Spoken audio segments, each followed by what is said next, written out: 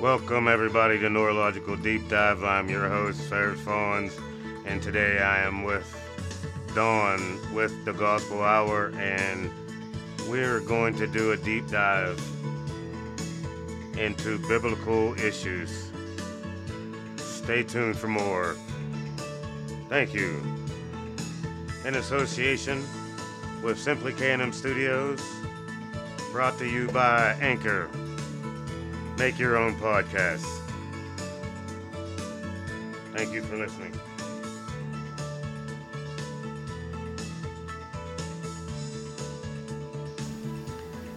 This program explores the mysteries of the Bible from a variety of historical and theological perspectives, which have been debated for centuries. Are there chapters in the Bible that are missing? There are a number of earth-shattering texts that we will likely never see in our lifetime.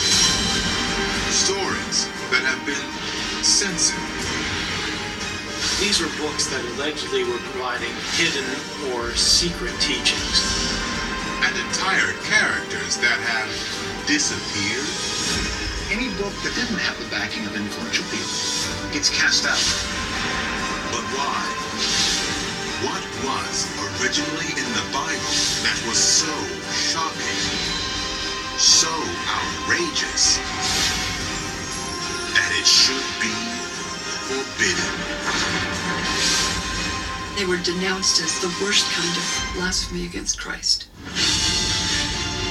It is one of the most important books ever written. Its contents have been studied, debated, and Well, thank you for the introduction there, Fawns. Welcome to the Gospel Hour with Dawn. We're going to do a deep dive, and the deep dive is going to be about the Apocrypha. We're going to talk about the Apocrypha. And this is the question we're going to try to answer. Does the Apocrypha belong in the Bible? Well, first, let me define the word Apocrypha. The word means hidden or concealed. It has come to mean spurious or possibly spurious. Apocryphal writings are such things as are not published or books whose authors are not known. It's a name for the books whose authority as divinely inspired writings is not admitted.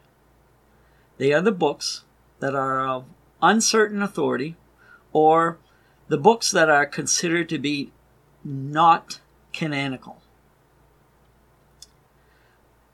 The Apocrypha is the collective name for about 7 to 16 books not included in the Old Testament as inspired by God, according to Hebrew believers, that is, and also according to the early churches.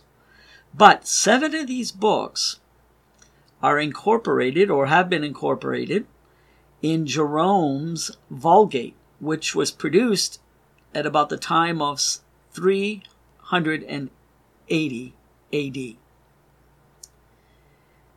According to the Catechism of the Catholic Church, the 7 books now accepted by the Catholic Church and placed in the Old Testament are, and I'm going to name them, there's Tobit, Judith, 1st and 2nd Maccabees, Wisdom of Solomon, Sirach, which has also been called Ecclesiasticus, and Baruch.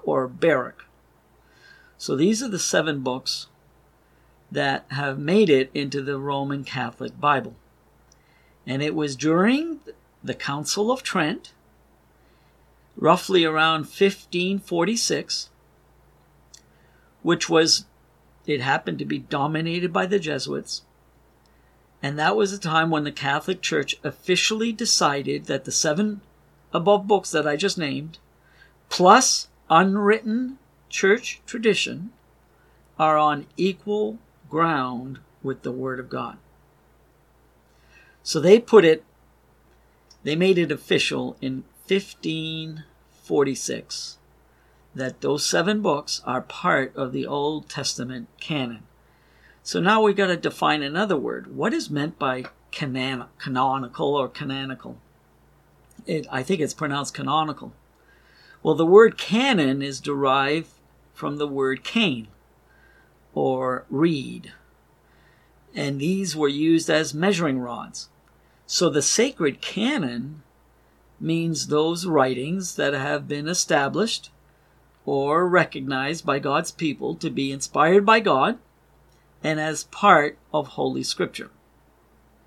The canonical books of the Bible are those that pass the test of being inspired by God. Faithful Christians down through the centuries have accepted the Bible as containing 39 books in the Old Testament and 27 books in the New Testament. So we have another question. Did the Reformation, or the Reformation churches, which would be the Protestant churches, did they see the 7 books in Jerome's Vulgate, which was produced in 380 AD, did they see those 7 books as apocryphal and non-canonical? The answer is yes. The Council of Trent in 1546 condemned this belief of the Reformation people that the 7 books in Jerome's Vulgate were apocryphal and non-canonical. And that was found in a book entitled Which Bible by David Otis Fuller. Another question. Did the Protestant churches of the Reformation insert some apocryphal books in between the Old Testament and the New Testament? The answer is yes, they did. The Bible-believing reformers saw some value in these books, especially some historical value, but they did not perceive them to be part of divinely inspired sacred scripture. The Apocrypha was at first put in the King James Version, but marked in the index as Apocrypha. It was called the Apocrypha, which again means hidden or concealed or spurious or possibly spurious. Later on, though, the apocryphal books were removed from the Authorized Version, which is the King James Version, or from a lot of these Reformed Bibles, these Bibles that were produced from the Reformers. So later on, these apocryphal books were removed, possibly because some people were seeing them as part of sacred scripture. So that's probably why they took them out. Next question. Did Jesus quote from any apocryphal book? And I believe the answer to that is no, not at all. And that's why we believe they are apocryphal. Number 6, the 6th question I've got for you is, did any of the apostles quote from the Apocrypha? And I believe the answer here is no again, except for possibly Jude. Now, there is an epistle called the Epistle of Jude, and Jude was most likely the brother of James. In fact, he was the brother of James, and he quoted a piece of Enoch's prophecy. And I'm going to read it. This is coming out of the Bible, out of the book of Jude, and it says this, quote, "And Enoch also, the 7th from Adam, prophesied of these, saying, Behold, the Lord cometh with 10,000 of his saints to execute judgment upon all, and to convince all that are ungodly among them of all their ungodly deeds, which they have ungodly committed, and of all their hard speeches, which ungodly sinners have spoken against him." End quote. That is in Jude, verse 14 and 15. So this passage is a reference to the prophecy of Enoch, who was a contemporary of Adam and Eve for many years. And you can prove that by going to Genesis chapter 5, verse 21 to 24. So it says he prophesied. Enoch prophesied. That word prophesied here may mean no more than he spoke, he preached, or he made declarations. The book of Jude is part of the inspired New Testament scriptures. This passage in Jude is inspired, but it also agrees with other scriptures. If you would look at Zechariah chapter 14, verse 5, and Matthew 25:31, and 1 Thessalonians 3:13, it mentions some of the same things that Jude mentions, especially that part where he says that it says, "Behold, the Lord cometh with 10,000s of his saints." Well, that's mentioned in those three references that I just referred to. Now, a book of Enoch was said to have been written around 100 BC. That's 100 years before Christ. Whether or not Jude quoted from this book is not known. Jude's sanction of these words from Enoch, which may or may not have come from the book of Enoch, which was dated in 100 BC, does not necessarily sanction the whole book of Enoch. Sometimes the apostles quote the words of people, but this does not mean those people are of God or that their writings are part of Holy Scripture. And you can see that in Titus chapter 1, verse 12 and 13. The Apostle Paul, in this Holy Scripture, he's quoting a prophet from Crete. Crete was an island in the Mediterranean Sea. And there were Cretans that lived there, and that's what they called them, Cretans. And this is what he quotes. This is what the Apostle Paul says in Titus chapter 1. He says, "The Cretans are always liars, evil beasts, slow bellies. This witness is true. Wherefore, rebuke them sharply, that they may be sound in the faith." So he's quoting the Cretans here. And the fact that he's quoting them doesn't mean that these words come from an inspired book. He's just quoting them.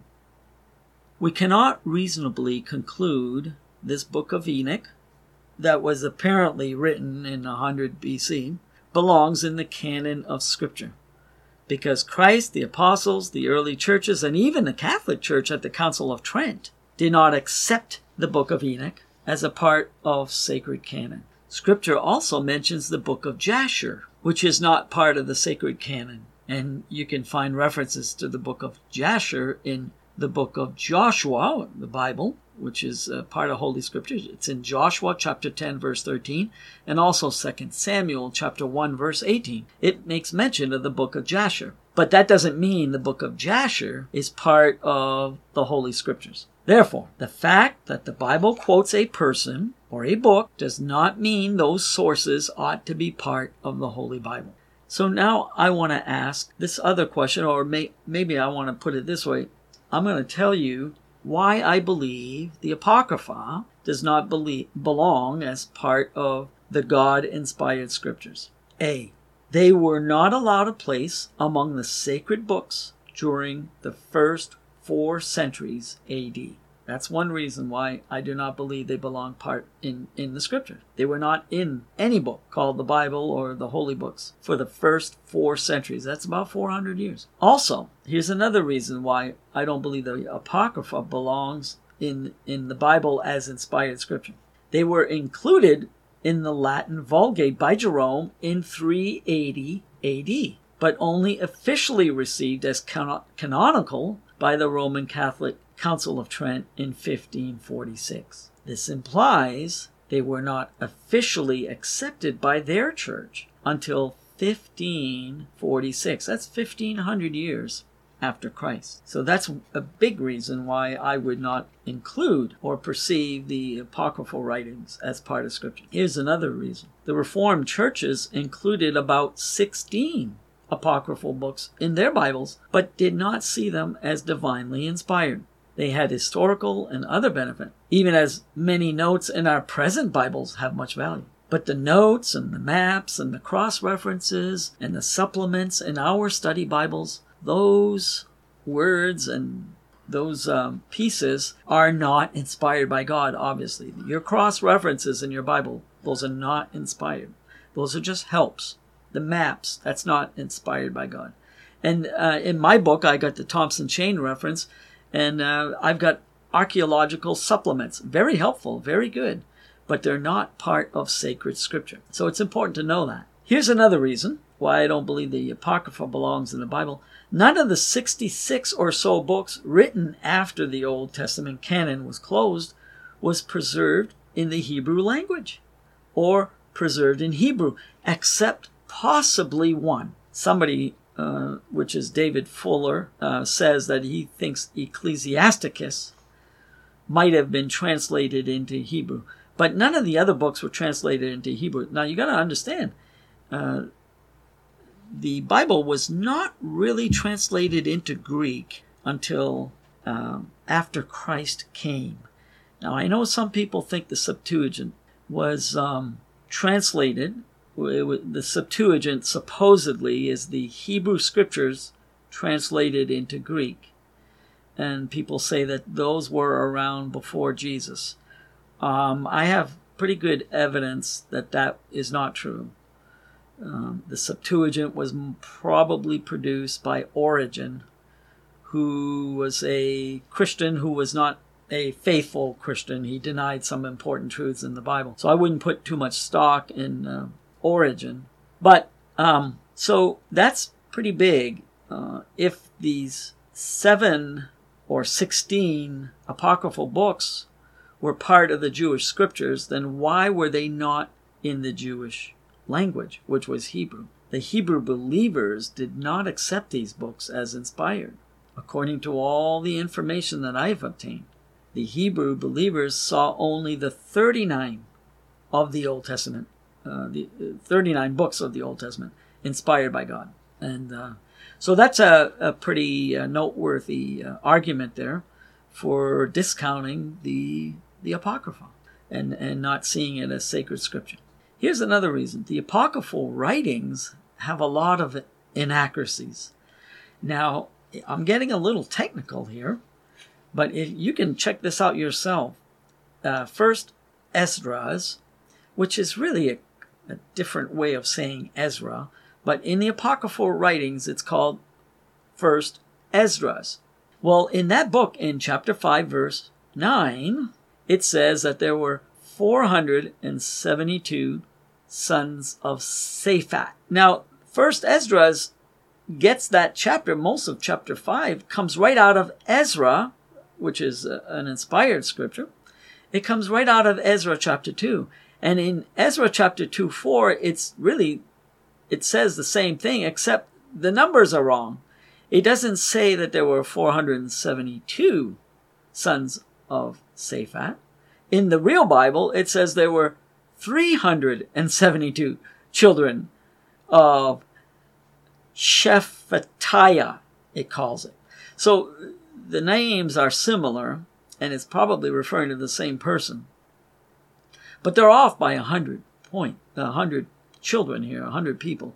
And that's a big mistake. Or a big contradiction. So that's just one example. If you look in that chapter 5, you'll find quite a few of them. Here's another one. In 1 Esdras chapter 5, verse 10, it says there were 756 sons of Aries. But in Ezra chapter 2, in the real Bible, Ezra chapter 2, verse 5, it says there were 775 children of Era, which would be the same thing. Eras and Era are probably referring to the same person. So that's off there by almost 20 children. 756 in First Esdras, but 775 in Ezra chapter 2, verse 5. There are many other discrepancies, and you could say inconsistencies, between the list in 1 Esdras 5 and Ezra chapter 2. Now here's another inaccuracy or a contradiction, you could say.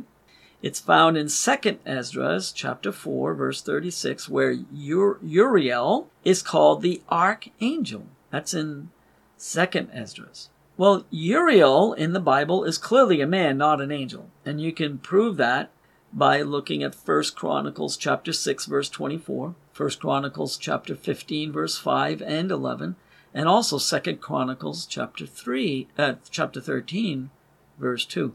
If you look at those, you'll find that the word Uriel is found, but that's clearly a man because it says he had some daughters. So an archangel is an angel of the highest order. The Bible speaks of only one archangel, and that would be Michael. And you would find that in Jude chapter 9. And you would find a reference to the archangel in 1 Thessalonians chapter 4, verse 16. So that would be, you could call, a contradiction, if, that is, 2nd Esdras is part of Holy Scripture. But I don't believe it is part of Holy Scripture, because it disagrees with the Bible.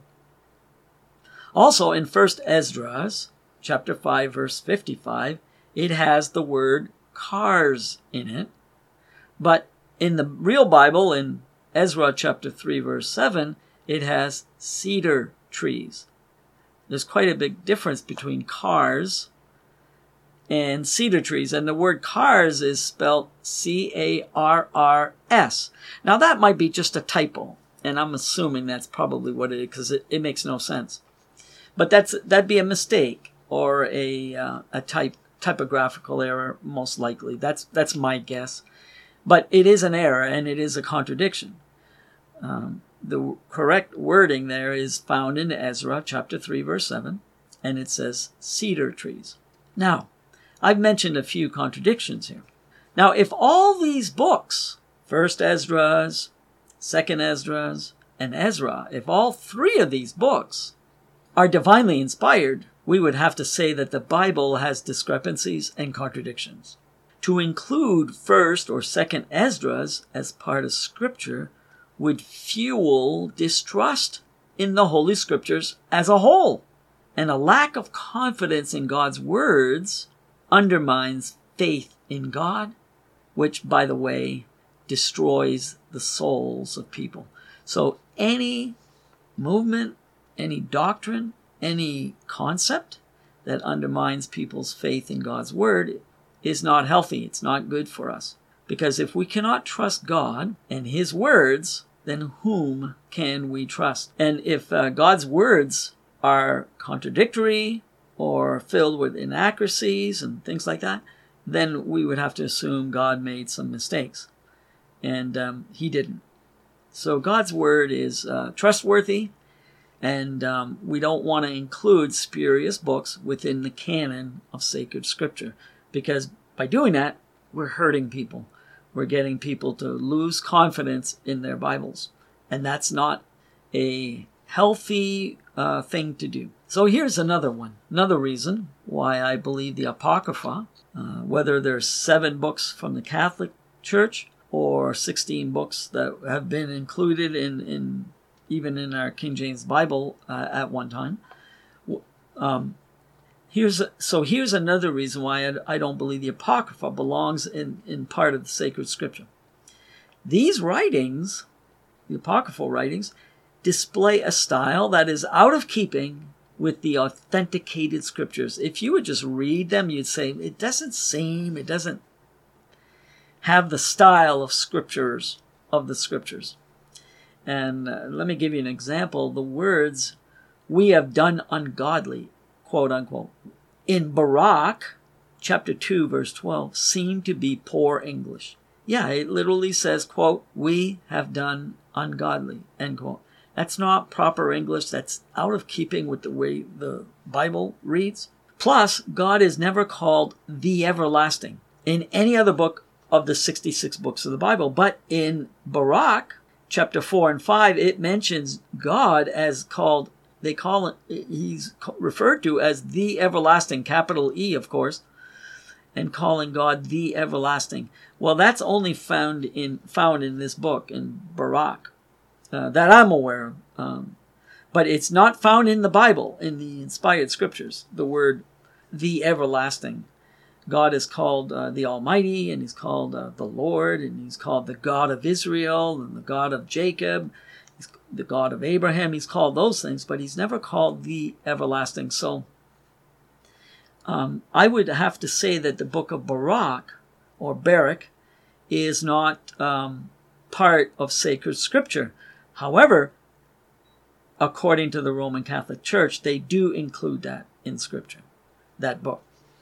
And so that's why I would not put stock in the Roman Catholic Bible, because they've added 7 books.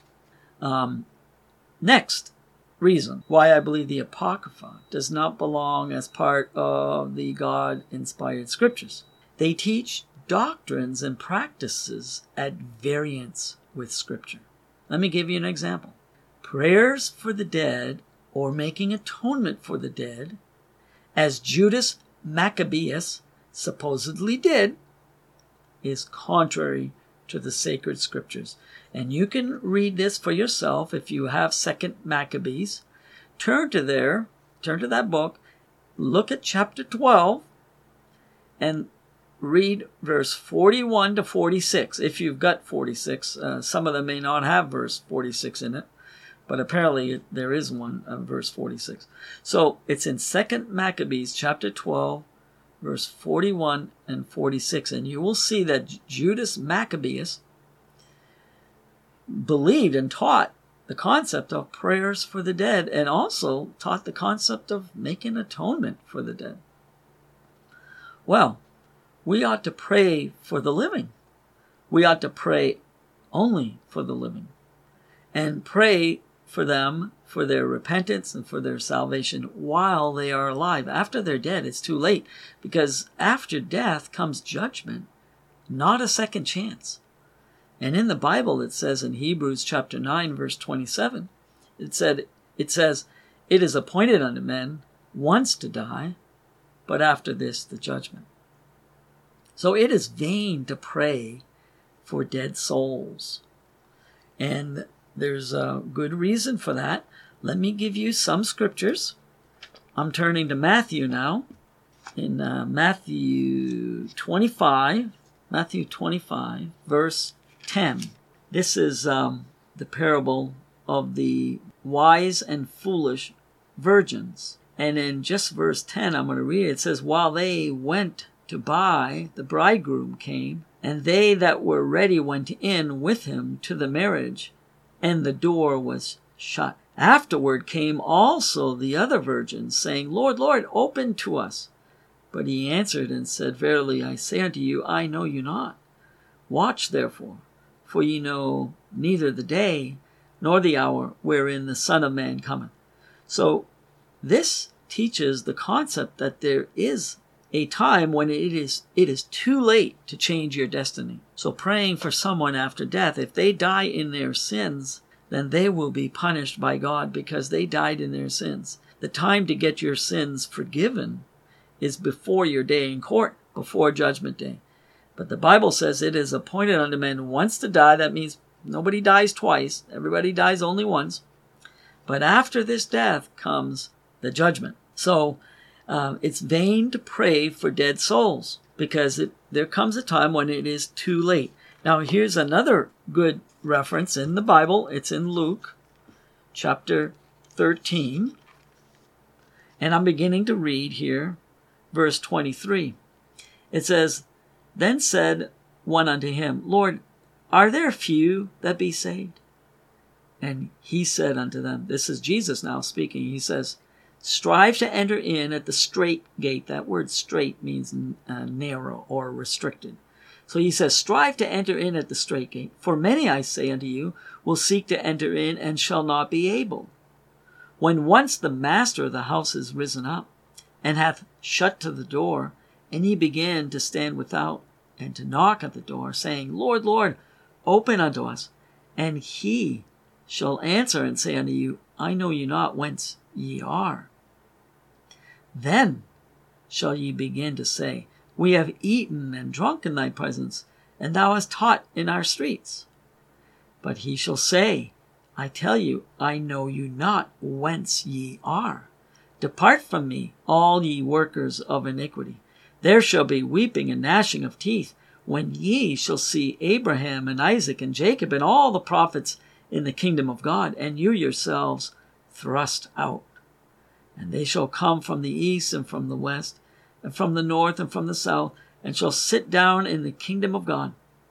And behold, There are last, which shall be first, and there are first, which shall be last. There will be a great reversal that takes place in the future. And but here I mention this verse just to show that there comes a time when the opportunity to be right with God, to get right with God, will be lost, and it'll be too late. Because he says here, I know you not whence ye are. That word whence is Old English. It means from what place or from what source you are. I don't know from what place you are. Depart from me, all ye workers of iniquity. So if we die in our sin, that's what we're going to hear from Christ. So once a person dies, there's no changing of the state that person is in. And here's another verse that's even more clear, and it's in Luke chapter 16. And it's the parable of the rich man and Lazarus. It says, and there was a certain rich man which was clothed in purple and fine linen and fared sumptuously every day. And there was a certain beggar named Lazarus, which was laid at his gate full of sores, and desiring to be fed with the crumbs which fell from the rich man's table. Moreover, the dogs came and licked his sores. And it came to pass that the beggar died and was carried by the angels into Abraham's bosom, which was at that time basically paradise. The rich man also died and was buried. And in hell he lift up his eyes, being in torments, and seeth Abraham afar off, and Lazarus in his bosom. Lazarus was the one who was begging for food. He had life very tough, but it's not mentioned in the scripture, but it's implied. Lazarus was saved, not because he was poor, but because he had his sins forgiven. He was a good man. And then it says, so this is Jesus speaking, and it says, and he cried and said, Father Abraham, have mercy on me, and send Lazarus that he may dip the tip of his finger in water and cool my tongue, for I am tormented in this flame. There's that word torment again. So the rich man is in a place of torment. He wants relief. I'm reading now. But Abraham said, Son, remember that thou in thy lifetime receivest thy good things, and likewise Lazarus evil things. But now he is comforted, and thou art tormented. That's the third time the word torment is found here. And beside all this, between us and you, there is a great gulf fixed, so that they which would pass from hence to you cannot, neither can they pass to us that would come from thence. Then he said, I pray thee therefore, Father, that thou wouldest send him to my father's house. For I have 5 brethren, that he may testify unto them, lest they also come into this place of torment.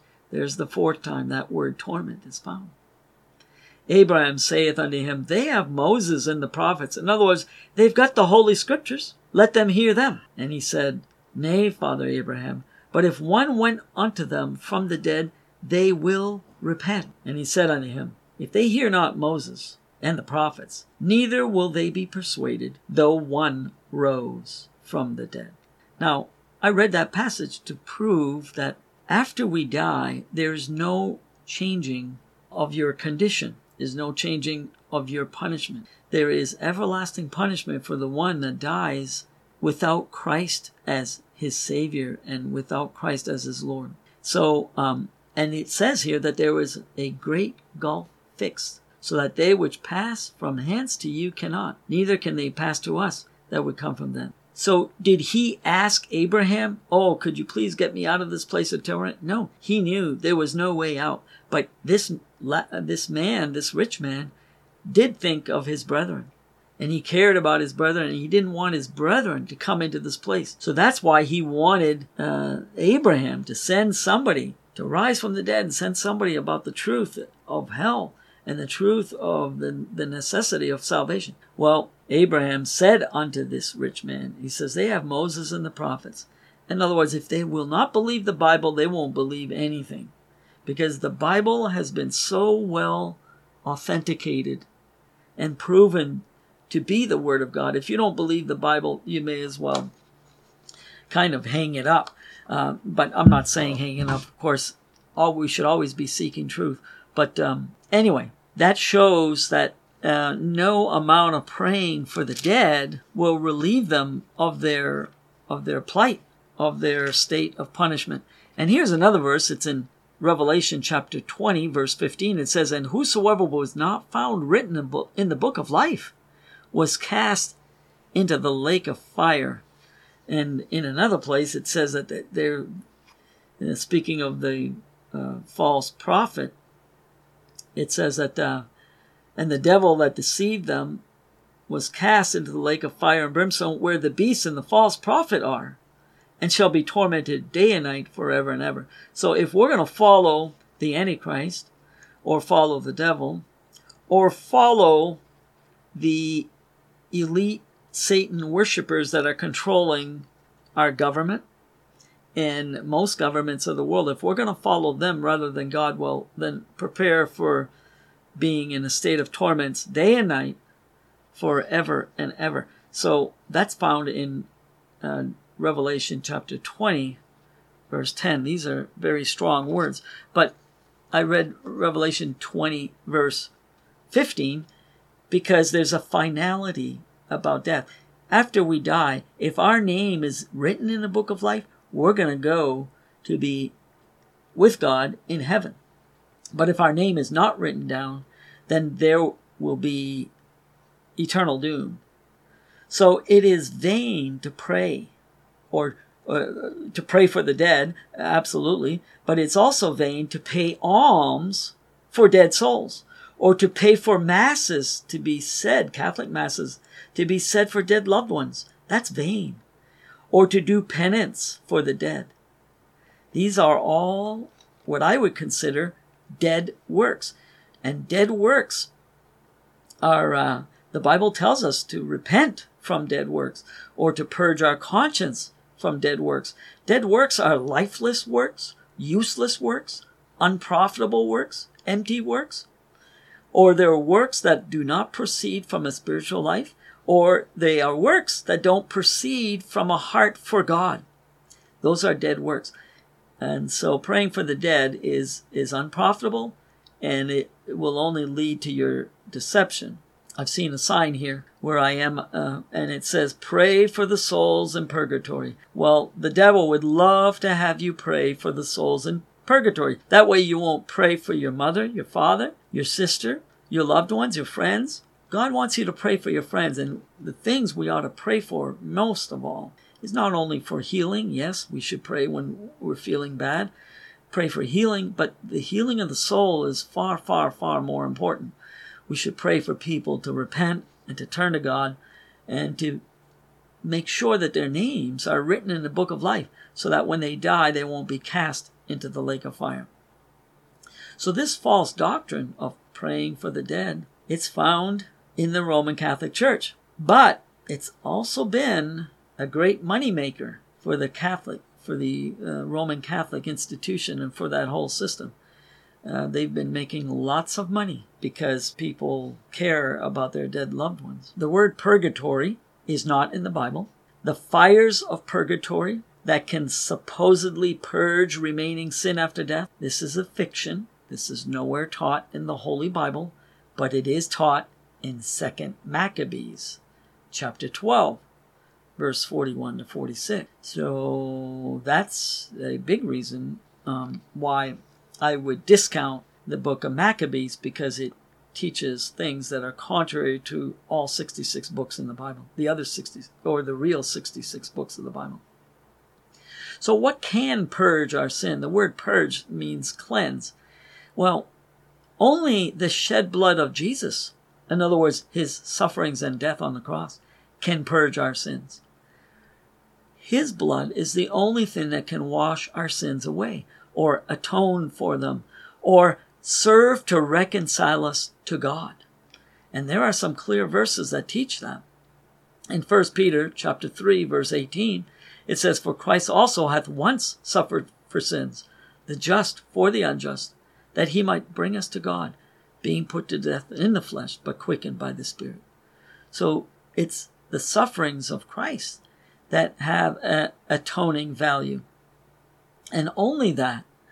No amount of money you pay for dead souls to be out of purgatory is going to avail in any way. And that's just one verse, but there's a lot of verses that show that it's only the blood of Jesus that can save us. It says in Revelation chapter 1, verse 5, unto him that loved us and washed us from our sins in his own blood, in the blood of Christ. And there's other verses. There's 1 John 1:7. It says, but if we walk in the light as he is in the light, we have fellowship one with another. And the blood of Jesus Christ, his Son, cleanseth us from all sin. Colossians chapter 1, verse 14, it says, we have redemption through his blood. Matthew 26, verse 28, it says that through the death of Christ, I'm turning there right now. I think I'd better read it. It's in Matthew 26, verse 28. It says, for this is my blood. And Jesus is speaking to his disciples, and he is showing them the wine or the grape juice there. And they're about to take part and drink this grape juice or this wine. Wine can mean unfermented at times. In the Bible, it seems like that's the case. So they're about to drink from the cup. And he says this, Jesus says, for this is my blood of the New Testament. Now, obviously, if you know English, the word is, look it up, it means the word represents. I could say, this is a picture of my wife. Well, really, it's not her. It just represents her. It's a picture of her. I could say, this is my wife, but it's not. It's really a representation of my wife. So Jesus is instituting the Lord's Supper, and he says, for this is my blood of the New Testament, which is shed for many. Well, obviously, that was grape juice. That was not shed for many. It was his blood. In other words, this represents my blood, which is shed for many for the remission of your sins. So, or for the remission of sins. So if we want our sins remitted, it's going to take more than prayers for the dead. And, of course, fire cannot burn away sin.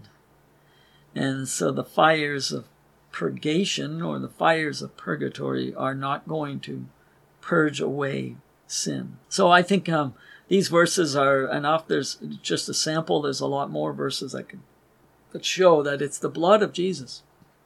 That's why there is no salvation apart from Christ. It says, neither is there salvation in any other, for there is none other name under heaven given among men whereby we must be saved. And that's in Acts chapter 4, verse 12. So the blood of Christ, the shed blood, that is, atoned for our sins. But that is not enough. We sinners must do our part. What is our part? Number one, we must believe on the Lord Jesus, and we must obey him and receive him as our King, our Master, our Lord. If we don't do that, then we're not going to receive the benefit of his shed blood. We're not going to be forgiven, in other words.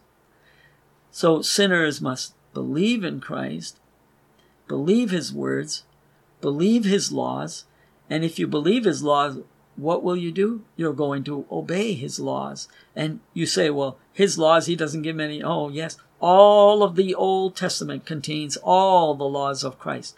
The only things that Christ did away with were the ceremonial laws, or the Jewish ceremonial laws that pointed to him coming, and other Jewish ceremonial laws. There's quite a few others that were done away with, like the Jews were not able to eat pork or bacon. Well, Jesus has done away with that, and you can find that out in the book of Acts.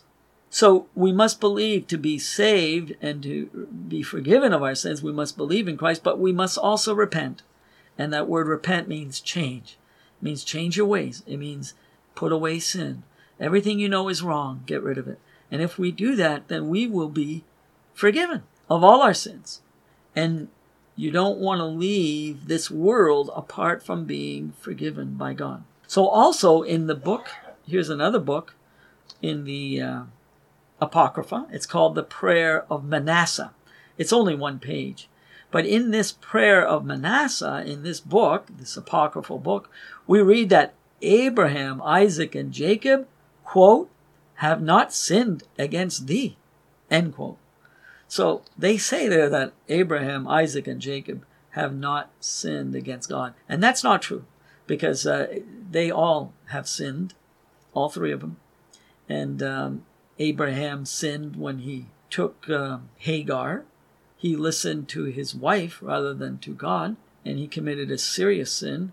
He took as a secondary wife Hagar, who was an Egyptian girl, because God promised that he would have a child, and so he took matters into his own hands. Of course, he was coaxed into it by Sarah, his wife, and he was a fool. And what did he do? He listened to his wife rather than to God Almighty. And by the way, that's a little side note here. A lot of people are going astray because they're listening to the wrong people, whether it be a man or a woman, doesn't matter. But we've got to listen to God more than anyone else. And a lot of husbands are failing in their homes because they're listening to their wives a little bit too much. Now, maybe sometimes they're not listening to them enough. And that might be the problem too. But the key is we need men who fear God, open their Bibles, find out what God says, and do the will of God no matter who approves or who disapproves. And that's what we need to be. We need to be like that. So anyway, in this Prayer of Manasseh, it says that Abraham and Jacob lied clearly when he went to his father, and his father asked him, "Are you Esau, my son?" And Jacob answered, "Yes, I am Esau." He lied point blank to his own dad. Of course, because of that lie, he got a blessing. And there's a good lesson there too. Sometimes you may think you win out when you lie. Well, you may think that for a while, but God knows, and liars will have their part in the lake which burneth with fire and brimstone, it says. So even though you cut corners or violate God's law and something good comes out of it, and you say, see, and it was fine, it was okay here if I just did my will rather than God's will. Well, you may get away with it, so you think, for a while, but you won't in the long run. And so anyway, that's what that. So this is this concept that Abraham, Isaac, and Jacob have not sinned against God. That is out of keeping with the real scriptures, with the 66 books that make up the scriptures. So if we include the Prayer of Manasseh in the Holy Bible, then what can we say? We can say, well, the Bible contradicts itself. And now people's trust and confidence in the Bible will be shaken. And that is not a good thing. We don't ever want to foster unbelief in that which is true and faithful and authentic. So in closing, I want to say this. Though the apocryphal books are not part of the God-inspired scriptures, they are still interesting. The other day I read Bell and the Dragon. It was an interesting little story. It's very short. It's interesting and inspiring and beneficial in many ways. These are writings from people. And so they're still interesting and they still have some value. There's no doubt there. There are a lot of books out there that we read that have a lot of value, but that doesn't mean they're the inspired scriptures. So these books support, these apocryphal books, that is, they in some ways, and in many, many ways, they support the truths of the Bible. But they don't support the truths of the Bible in every way. And I think that's just important to make that distinction. I want to thank you for listening. May God bless you. And I want to leave you with this verse. Jesus said, "If any man thirst, let him come unto me and drink."